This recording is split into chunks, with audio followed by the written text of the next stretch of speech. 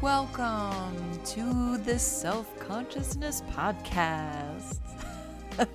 So cheesy. I am your host, Jennifer Way, and on today's episode, I introduce you to a special guy, my dad, Meir Buchbut. We say Bubo in America. Don't ask me why. He doesn't really know anything about my podcast, yet I did steal his phone and made him follow my podcast on his apps, so hopefully, although, yeah, I don't know. He'll listen to this one. Hey, Dad. Anyway, I came down to visit him and my stepmom for the first time in a couple of years, and just to get some tropical weather, some kitty cat time, and other really fun adventures. I was psyched to produce my first remote recording, so woohoo! And speaking of woohoo, today is my birthday. So thank you for listening to a perfectly self-involved episode. Thanks again for tuning in, and enjoy a song my dad picked at the end of the episode. See you inside, guys. So welcome, Dad, Father, to the Self-Consciousness Podcast. I like to say that this is about spirituality and anxiety mixed together. Well, since I don't have any, you don't have to worry about it. What? Spirituality or anxiety? Or neither. That's true. I don't know where I get that from. I definitely don't get it from you. But there are a couple things that I do believe I get from you, which is this sort of mystic, psychic stuff. And I know that we've talked about it a little, and it always seems to be a part of an understanding that you have, that that kind of stuff sort of exists. You right. know what I'm talking about? You'll know what I'm doing if I pick up the phone. I grew up knowing that my sister believed in certain things, my grandmother always believed in certain things, and the atmosphere at home was always based on, I have that in my dream, or this person just talked about it and it happened, or something like that. There was always something like that going on, and it's still going on as far as I know. So. Yeah, so it's not like something that people are like, that's not real. Well, you just didn't grow up. Whether it is or not, who knows? But yeah. the fact is that when my sister said, for example, I had a dream that what's her name came over and she told me she was sick, blah blah blah, and she died the next day. You have to start believing in something. Wow. Wow. When my grandmother would say, don't do that because it's a bad omen. You knew that you shouldn't do it, because my grandmother was a very brilliant woman. Yeah. So that's what was her name? Esther. Esther. Is not your middle name? No. No, that's Jacqueline's. No, hers is Alexandra. Her middle name is Alexandra. No, but your Hebrew name is Esther. You told me that one time. No. Jacqueline's Hebrew name is Esther, I think. Okay. Mine is Simcha Adar. That's right, Simcha, which is my mother's mother. Oh, that's right. Oh. Yeah. I didn't know that. Oh, yeah. You heard it here first, everybody. So did I. Yeah, Simcha was, Simi, my sister Simi was named after my grandmother from my mother's side. Okay. And we gave you that name as well. Yeah. Do you, do you remember, can you talk a little bit about kind of your early memories with your grandmother Esther, and any kind of the sort of practices that she did, or... It's sketchy, because when I was very, very young in Morocco still, I was probably about 7 years old, I was afflicted with what they considered the devil in me, illness. Yeah. So, and they didn't know how to treat it other than get the devil out. Mm-hmm. And I remember events where they bring this woman in and talk to my grandmother, and she was like voodooing to get the devil out of the house and out of this. And she suggested I raised a chicken. I remember that, and then sacrifice it to the devil. Wow. And that's the truth. And I was 7 years old, so I did whatever my parents did. So they brought me a little chicken. I raised it up until it was about that big in the roof of our house in Morocco. Yeah. And I remember very vividly that we did kill it normal by the rabbi. It was not just with the hatchet like they would do somewhere else. It was killed properly, put in a brown plastic bag. I remember that so vividly. Yeah. Not plastic, paper bag. And we actually, I don't know how we got there, but the beach between Morocco, between Saleh and Rabat, had this bridge that went over the ocean waterways of some kind. Yeah. And I remember so well that we got on top of the bridge and flung it into the ocean. Wow. The whole bag as is. So for the devil to take away my illnesses. Wow. So did it work? I don't know. Well, I was cured eventually, but I don't know what the reasons are. There were other things that my grandmother will go and she was reading tea leaves. Oh. And she'd wake me up in the middle of the night and get her cup upside down, get all the things. I remember that. Yeah. And then she, for some reason, will take me from room to room and knock. And at night, I mean, this is the middle of the night. She'll wake me up. And we went to scare off the devil. Oh my God! It's weird, but that's what do I know? I was 7 years old. I don't know. So she would just do that with you, or anyone only else? Because I'm the one who was sick. Oh. And the illness was eventually diagnosed as what they called hemichorea. Okay. Which actually is a real illness, or chorea minor, depending on which one. Eventually, it was diagnosed. When we got to Israel, we got inflicted again with the same thing, and they believed that's what it was, So the same thing all over. So they didn't take me to the doctor for 3 months. I sat in the house like a little guy. I was about 9 years old by then, or something like that.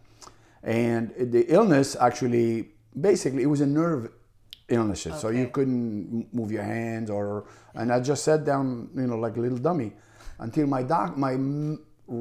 what saved my life was my teacher who cared and realized I wasn't coming to school for a reason. What the heck? And we didn't have buses or cars. And this was in Morocco? No, this was in Israel already. Okay. In 1955, 56, in that area. Yeah.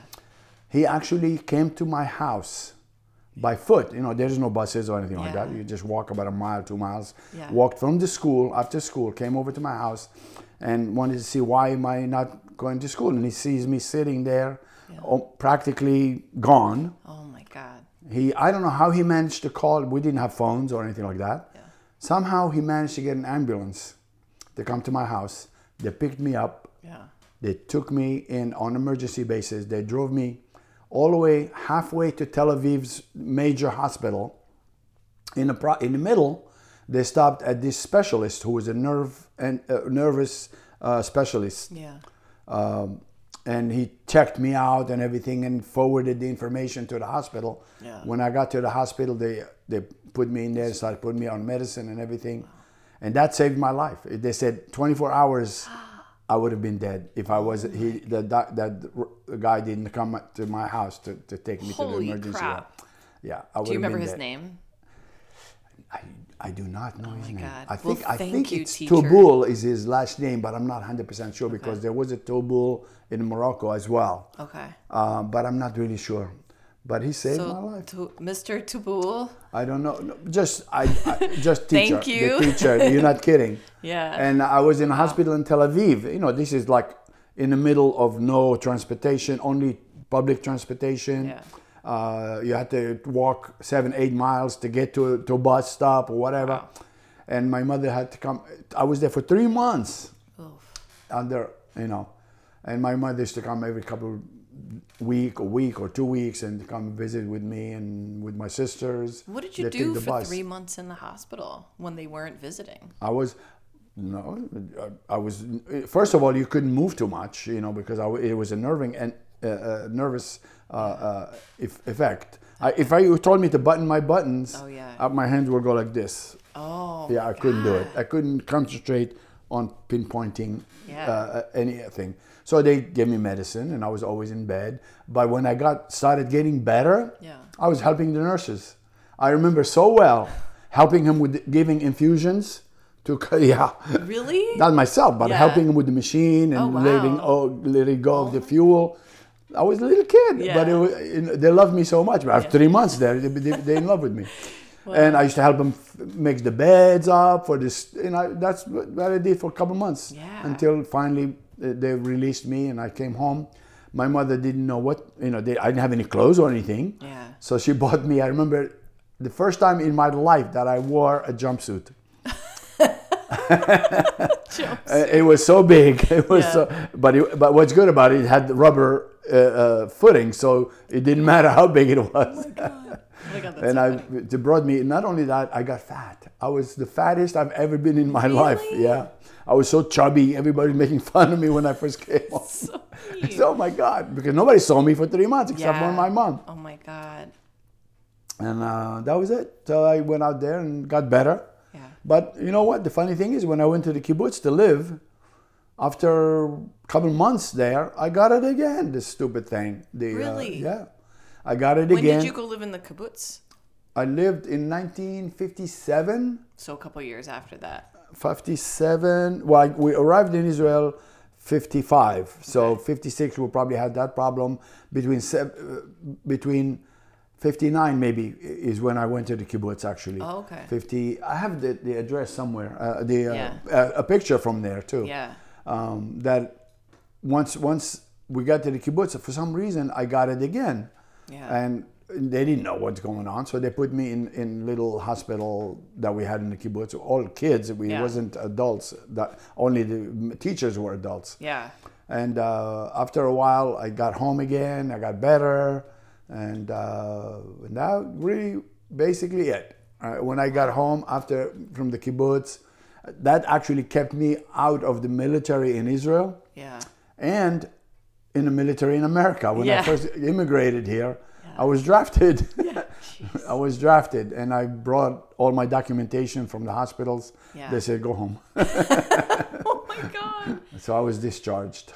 So interesting. Yeah, if you think about it, like how that changed your life and how that was such a big part of your life. Oh, it's unbelievable. The thing is, they always said to me that this kind of illness, by the time you reach maturity, 16, 18 years old, it'll just dissipate or go away. You'll never come back again. So thank God it hasn't. Wow. Did you notice any difference between like what your life was like before all of that and then after? Or do you feel like you changed?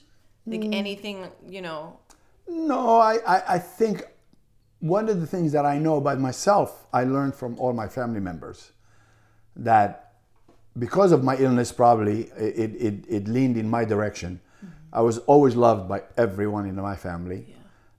I was considered one of the nicest brother they have. Yeah. Because I was very good. I was a very good boy. I never hated anybody. Never, I was really a good kid. Yeah. A good kid. So they all loved me for that, and I realized that. And I'm wondering if because I was sick and I got over it, that they felt sorry for me or what, but that's the way it is. You can ask anybody in my family who's the best person out of the 10 kids that we have, they'll say Meir is the best one. That's in my mind, but I think it's true because you ask Isaac. We can ask Isaac tomorrow. Isaac, my brother, you can ask him, what do I think? What do I think of your Meir? And he'll gush all over you. He'll just melt into a pile. He does. Slime. Well, at least he says he does. Well, we'll see. Yeah, he doesn't tell it to me, but he tells everybody else. Well, he moved to Florida. That's true. I convinced him to because he you. wanted to start a new life. No, he did. Yeah. He wanted to start new. He had a new wife, pregnant. And he was having difficulties in a lot with different family events that he wasn't very happy about. So it was a good idea for him to get away. What would you say what are a couple of the big differences between lifestyle here? So just to kind of go back a little bit, you were, for the listeners, you were born in Morocco, in Rabat. Saleh, which is the suburbs of Saleh, the suburbs of Rabat. Rabat is the capital of Morocco. In Morocco, and your family has been there as long as you, as I far know. back as we know. We're assuming it's probably from the Spanish Inquisitions. Yeah. A lot of the Moroccans actually, a lot of the Spanish families, Jewish families that were being persecuted, Yeah. escaped. So and I think a lot of them ended up in Morocco, Tangier, France, all these areas. So I'm guessing that's where our origin is. Yeah. You know, because they call us Faradim, which is actually means Spanish. They did? Yeah. Okay. Well, Sfarad is Spain. Sfaradim is Jewish who are... In America, they say Sephardic, but it's not Sephardic. It's Sfaradim. Spaniards. Wow. Is what it means. Did you do the DNA test? I did actually. You guys didn't you, Jacqueline? Oh, Jacqueline did. Yeah. Wait, so what was the result? That I was born in America. No, just kidding. I don't trust those things that much. Greek. The only place they don't have is Morocco. It's like 3% or something. 1/10 of 1%. But in Italy and Spain and France and Bulgaria, I don't know. It's like weird. Southern Europe. Because, you know why? Because those systems work if there are multi applicants that are from the same region. That's all it means. That they have, let's say, 1 or 2 molecules that are connected. That's the only time. So if they don't have enough people applying, you're not from there, period. That's true. You know, they cannot compare it to anything else. Yeah, that's interesting. I haven't gotten the DNA stuff done. But I mean, I think what it looked like from what I remember in yours is a lot of it is just Southern Europe. Southern Europe, Eastern in your case, Europe. In your case, because of your mom's side of the family, you'll probably have a lot more history. Eastern Europe. Because most of the history that they have in these programs is based on immigration information that came to this country. That's most true. of it.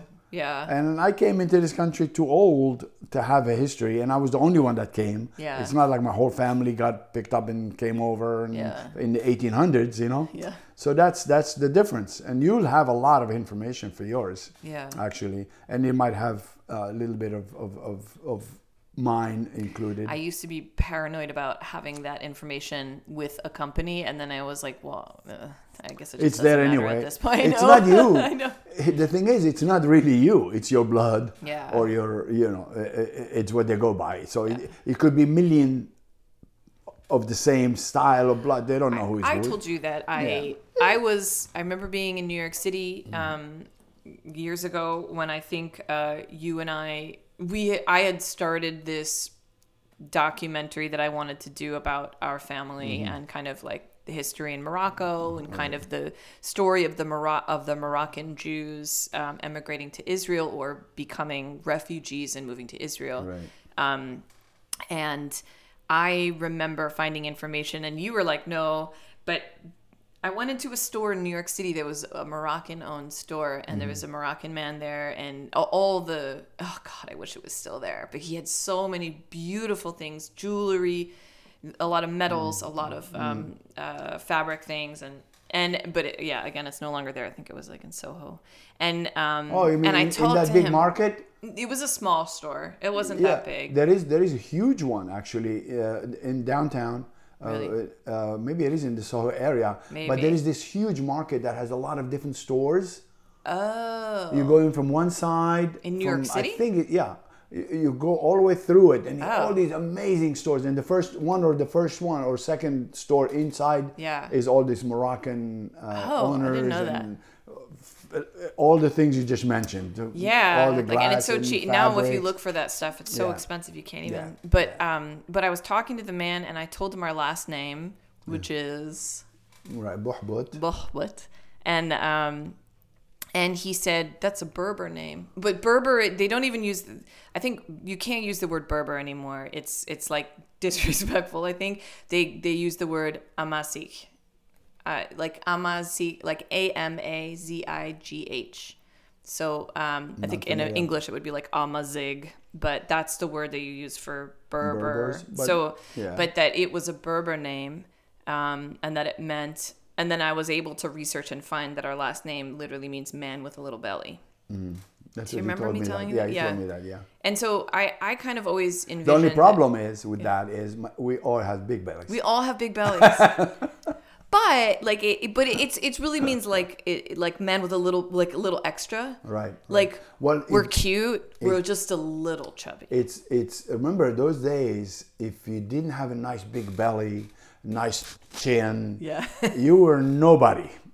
When you married somebody, oh, you were so beautiful. I would be. This thing was up to here. So this is up to menopausal here. Jennifer with her chin hairs and her big belly would be perfect. It's what they. But a lot of the songs about love and marriage is how he was so beautiful. He had this big thing and a big pipe in his mouth and his belly, and he was sitting down on his clothes. That's what. It sounds like Santa, like romance with Santa. Pretty much, I guess. That's so but weird. That's what they considered beautiful. So at funny. The time, yeah. Well, I mean, I always. There's a song. Like, there's a song. I'm going to sing it to you. Actually. Okay. In Arabic. Okay. أيما بنانا أش عملتنا البنت كلهم جوجو ما بقيت غير أنا سكوت يا بنتي دا بيجي العروس جالس فوق الكرسي تايك بشي. And the simple translation is, "Oi, my mother Banana," her name was Banana. What have I done? Yeah. All the girls in my neighborhood have already married, and I'm the only one. So her mother said, "Hush, hush, my daughter. The groom will be coming. He will be coming on a beautiful coach." Oh, coach. With his beautiful pipe in his mouth. Wow. Oh my God. That's so interesting. Thanks, Isn't that cool? That was really like, what a It's treat. just a song we used to sing all the time. Yeah. Now remember, I was born in 1946, grew up in Morocco until about 7 or 8 years old, but I still remember this stupid song 75 years later. God. Wow. Do you remember any more? Huh? Do you remember any more? We used to make joke songs. Oh, okay. قخي ما يختيس دار قخي تحوسيت والاتطاف نويس حسيت. What the heck is that? It's making fun of a dialect of uneducated Moroccan family. Wow. And the story of this is so funny. It says, "Hey, Keke," is the person's name. Have you not noticed the house of Keke got robbed? Yeah. And the cats in the sewer farted. What? Oh my God. That's the whole thing. That was it.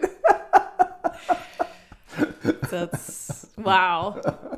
Well, I get it. 7 to 8 years old. It's amazing that you remember that. That's like.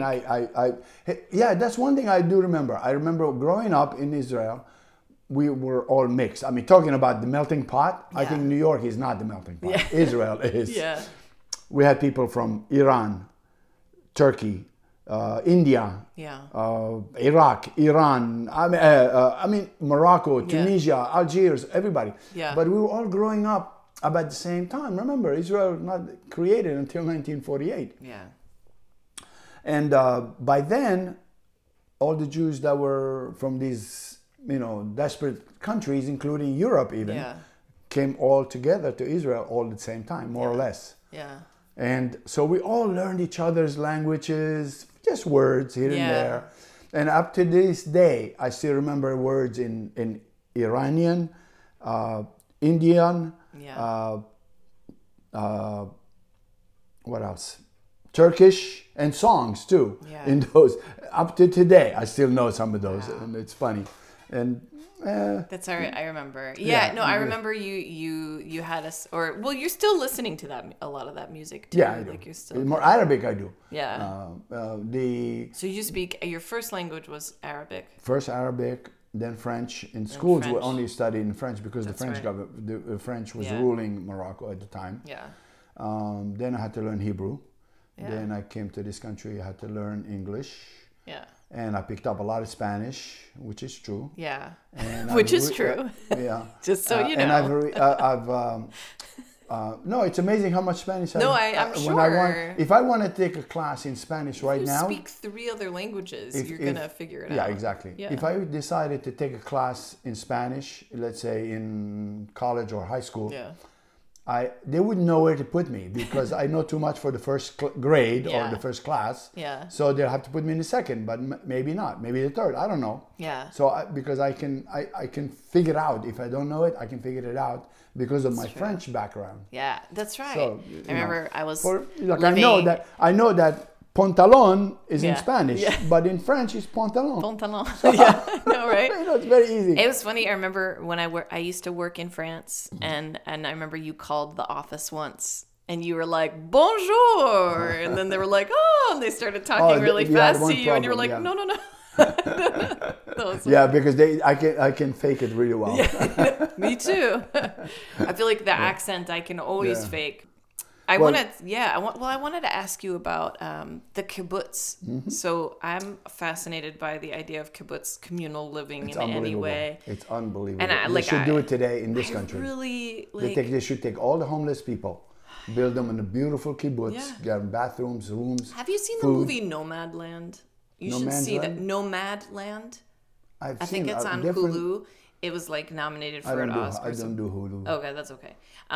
It's no offense, Hulu, but you should watch it. It's a little like that. It's about a communal living situation with people who have been kind of aged out of the factory system I've in America. Different kinds of movies like that, but really... they always end up with war of some kind. Oh no, this doesn't really end up that way. No, the kibbutz. The idea of a kibbutz is communistic in a sense, really. Yeah. Because it is communal, and everybody works for the good of the whole group. Yeah. In a sense. It's what Biden Are there wants. different kinds of kibbutz? Yeah, there are. So what there kind are. Did you... Here's the thing. They have what they call Mossad. Mossad is actually a school, really, agricultural schools. Okay.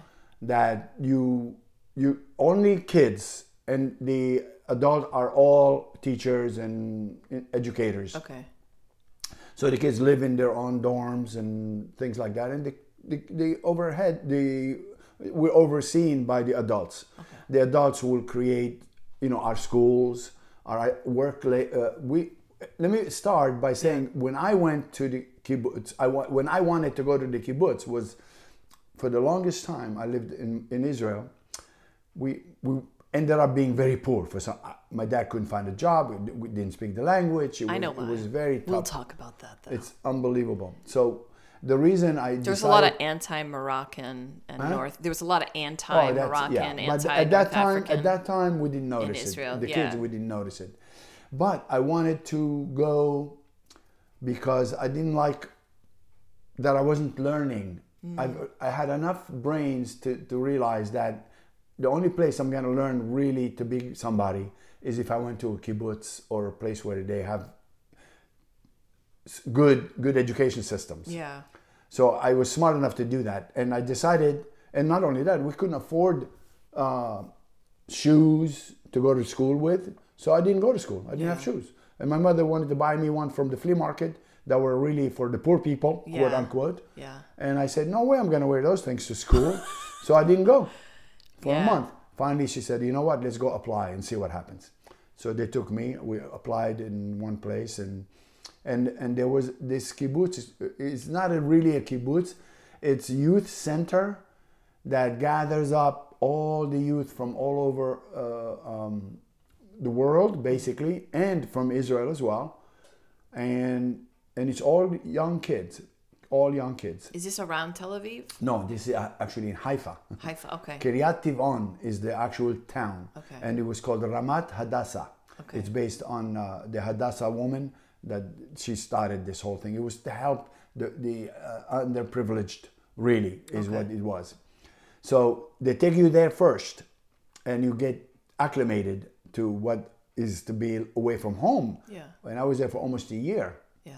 And from there... And you don't go back home at all? Oh, you go on vacations, holidays. Holidays you go back, It's like Hogwarts. It's like a camp. You go to camp and you come home, whatever. Yeah. But it was amazing. I loved it. We used to play. We used to go in the mountains and walk, and we used to pick up rocks and carve them out and make Yeah. art supply and arts and have school, have day play, have day. I mean, it's unbelievable. You know, all the food you want. I mean, it's all set up. Did you do farming when you were there? Not there. Okay. But then the way that happens is they couldn't accommodate everybody in that one place. So the kibbutz or Mossad or youth camps, if you want to call them, or youth farms or that are educational, will come up, or kibbutzim as well. They'll come in and say, we really need some more kids to come to our kibbutz. Yeah. And they'll interview a whole bunch of different kids. They'll have like a convention. Yeah. And they'll all interview different people. And all right, we like you because your cousin was in our kibbutz, so why don't you come with us? So that's what it was. Okay. So we signed up, as a matter of fact, to the Mossad that I was in.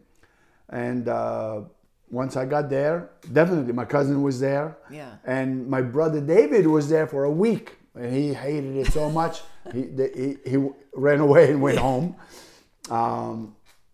And a few people from Beersheba were there. So it was, it was really, they let you know that you had a connection.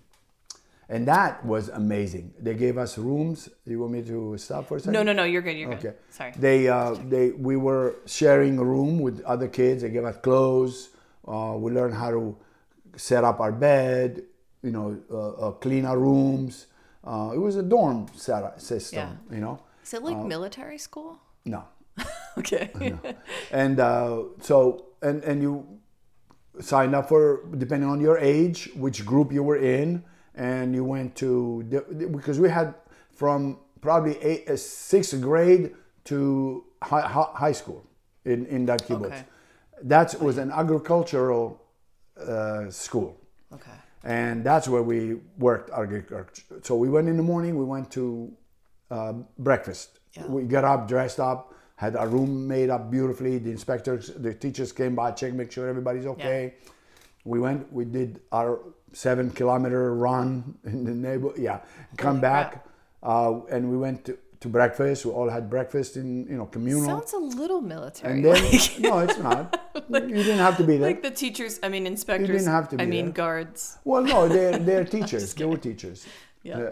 We call them. The funny thing is, in Hebrew we call them haver, and the word haver is the same as what the Russians call comrade. Oh. So I told you it's communistic. Yeah. But like so that. Then we went to school. Yeah, communist. I tell you. We went to school from 8:30 until about 1 o'clock. We went home, did whatever homework you had to do, changed into work clothes. You could not go with the same clothes to school as you did for work. Yeah. Changed to work clothes, and we all been assigned, whether it was planting, whether it was with raising with the chickens, or with the cows, or the agriculture planting. Yeah. It was always, or in the kitchen. Yeah. Because somebody had to cook, and somebody had to clean dishes, and we all had. So you jobs. rotated the jobs. I love that. Every month. Yeah. You submit what you would like to do, and they try to give it to you when possible. Yeah.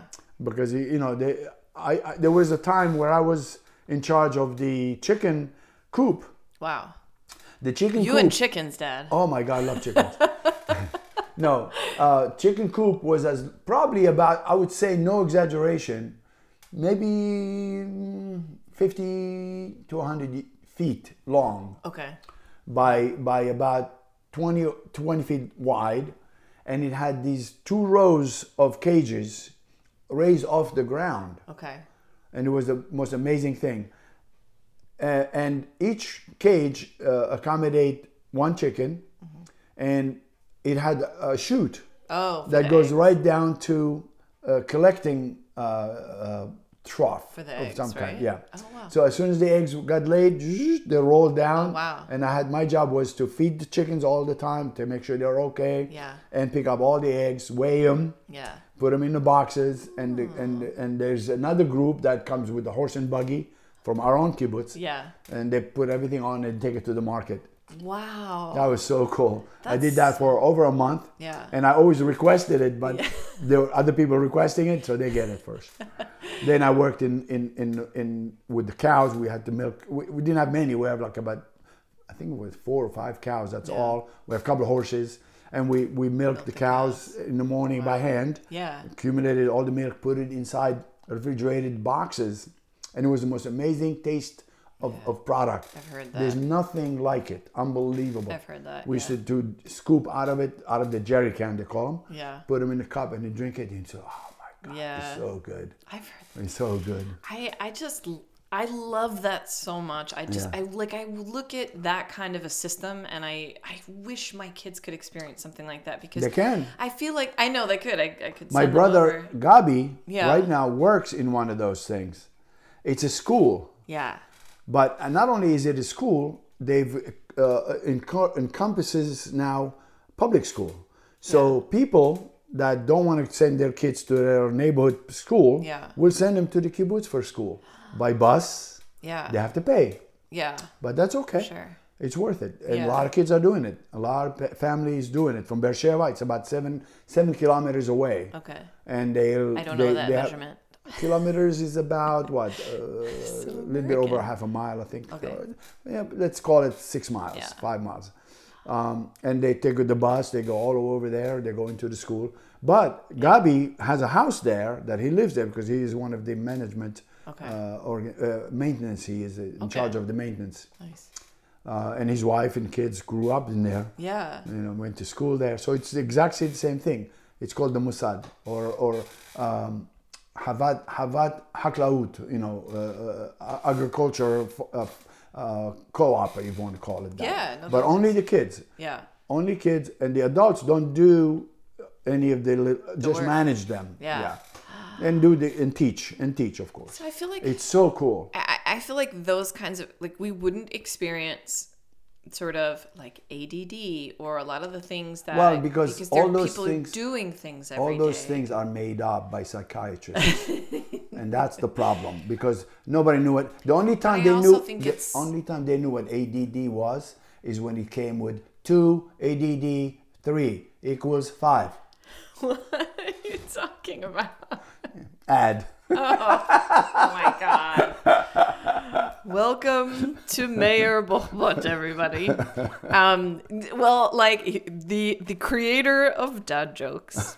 No, but like I think because it's like more of a natural state of existing, and you're waking up, you're running, like first thing in the morning. Right. What a wonderful thing. And then doing these jobs that you're working together and you're switching around. Like I feel like that is what young minds need to stay active, to stay engaged. And it's like we just don't have that, let's put them in a room for 8 hours and let them sit. Like I feel like just the nature of it is just so much different. It's absolutely right.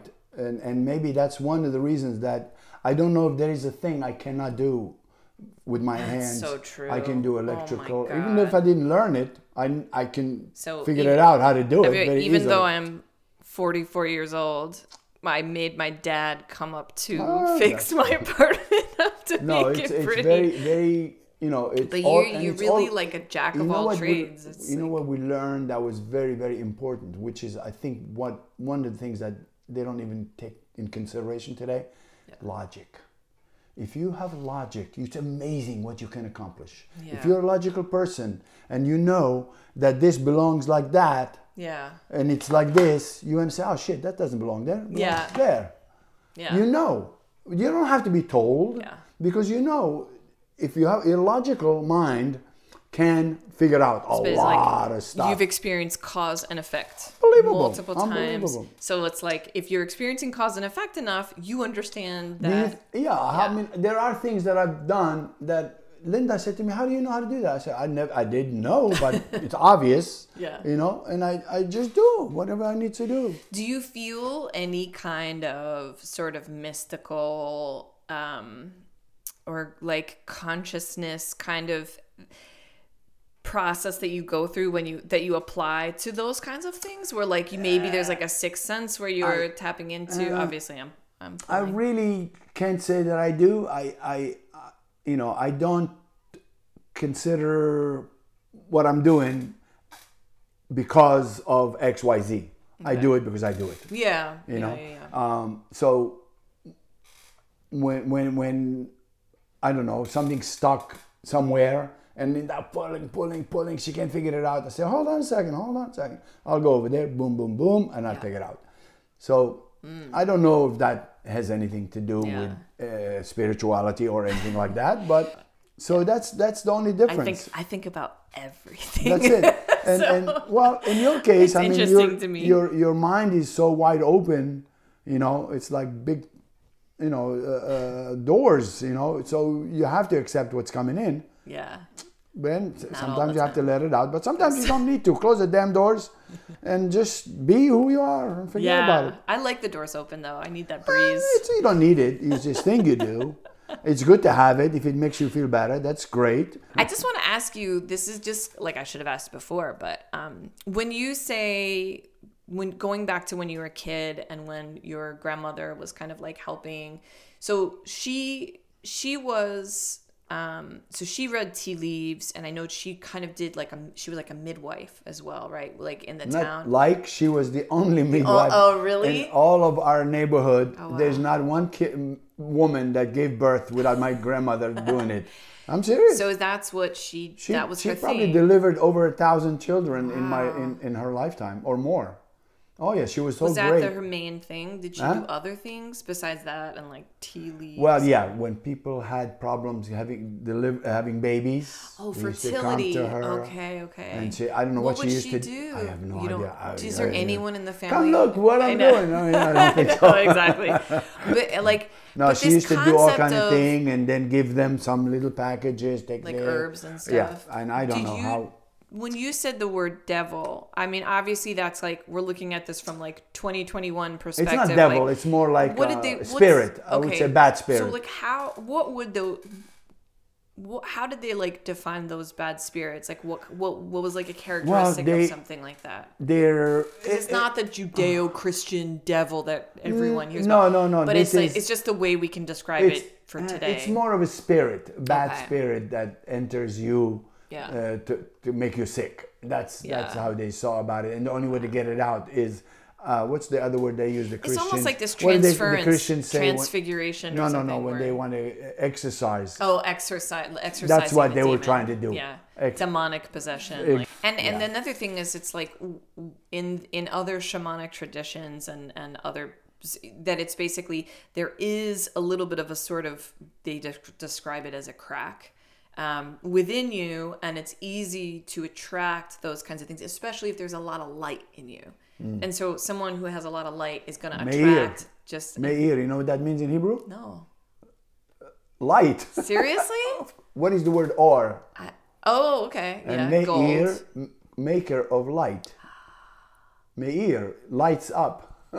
Wow. Well, you didn't know that? No. How can you not know I thought that? it was like Golda Meir. That's the only thing Well, no. In her case, her Meir probably used to be Meirovich or something like that. Okay. And she changed it to Hebrew, Meir, but hers is last name, mine is Firmus. That's right.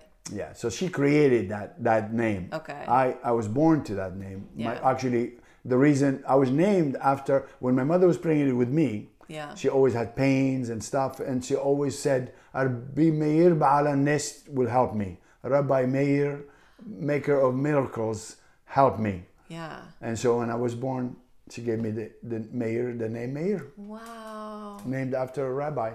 Oh, wow. That's so cool. Because I'm probably one of the few that are not named after somebody in our family. Oh. Oh wow. Yeah. Ami is after one. Gabi is not actually. David, I'm not sure either.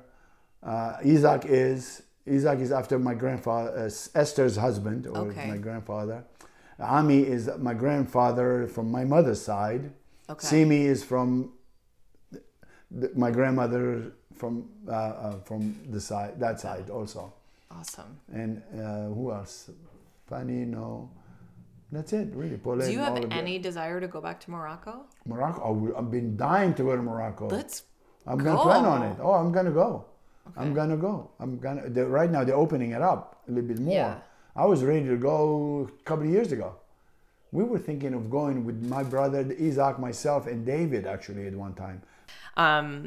Well, Dad, thank you so much for talking with me today. I know like this is our vacation, and I don't know. I thought it would be fun and interesting to have. Well, I hope you had as much fun as you expected, and thank you for listening to me. Yeah. Since we don't get a chance to do this too often, not even on the phone. Only when I'm working on a project, really. Well, that maybe will change from now on. I know. Well, all right. It was I love fun. You.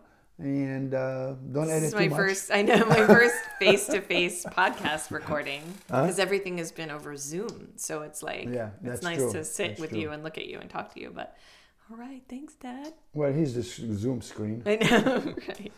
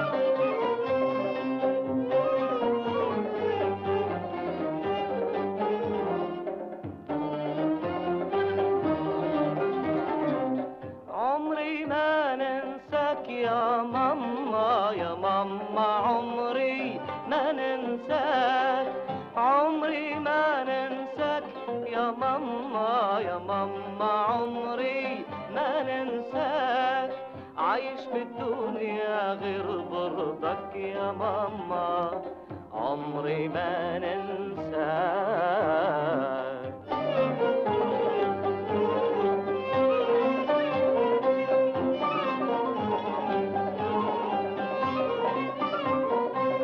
تسع شهور حملتيني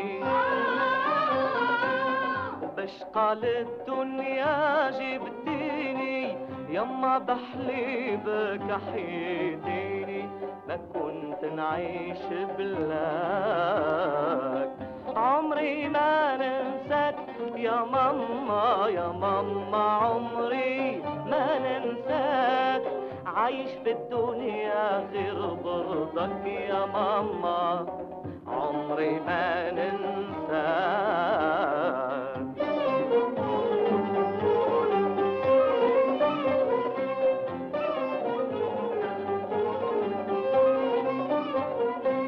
قديش ربيتي فيا في النوم مش حال غنيتي عليا في مرضي تعالجني بشوية تضحك لي وتخفي بكاك عمري ما ننساك يا ماما يا ماما عمري ما ننساك عايش في الدنيا غير برضك يا ماما عمري ما ننساك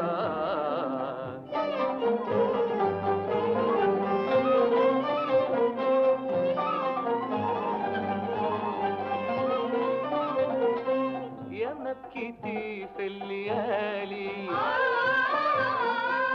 بعد نتلف وانت عليا تلالي لا تشكي وصبر على هبالي يا عزيزتي يا محلاك عمري ما ننساك يا ماما يا ماما عمري ما ننساك عايش في الدنيا غير برضك يا ماما عمري ما ننساك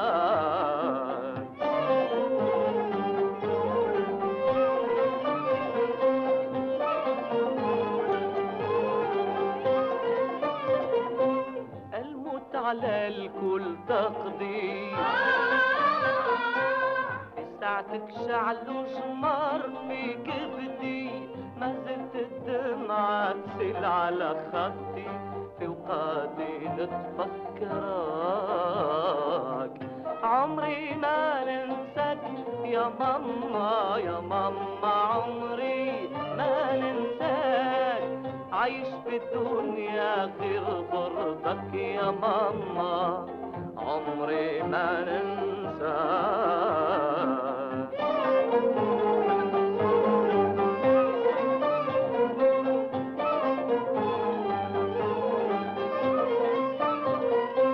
بكيت وقلبي حزين يا ماما غيرك ما يلحنين نتوحشك ونقول وينك وين أجيني غير نراك عمري ما ننساك يا ماما يا ماما عمري ما ننساك عايش في الدنيا غير ضرتك يا ماما عمري ما ننساك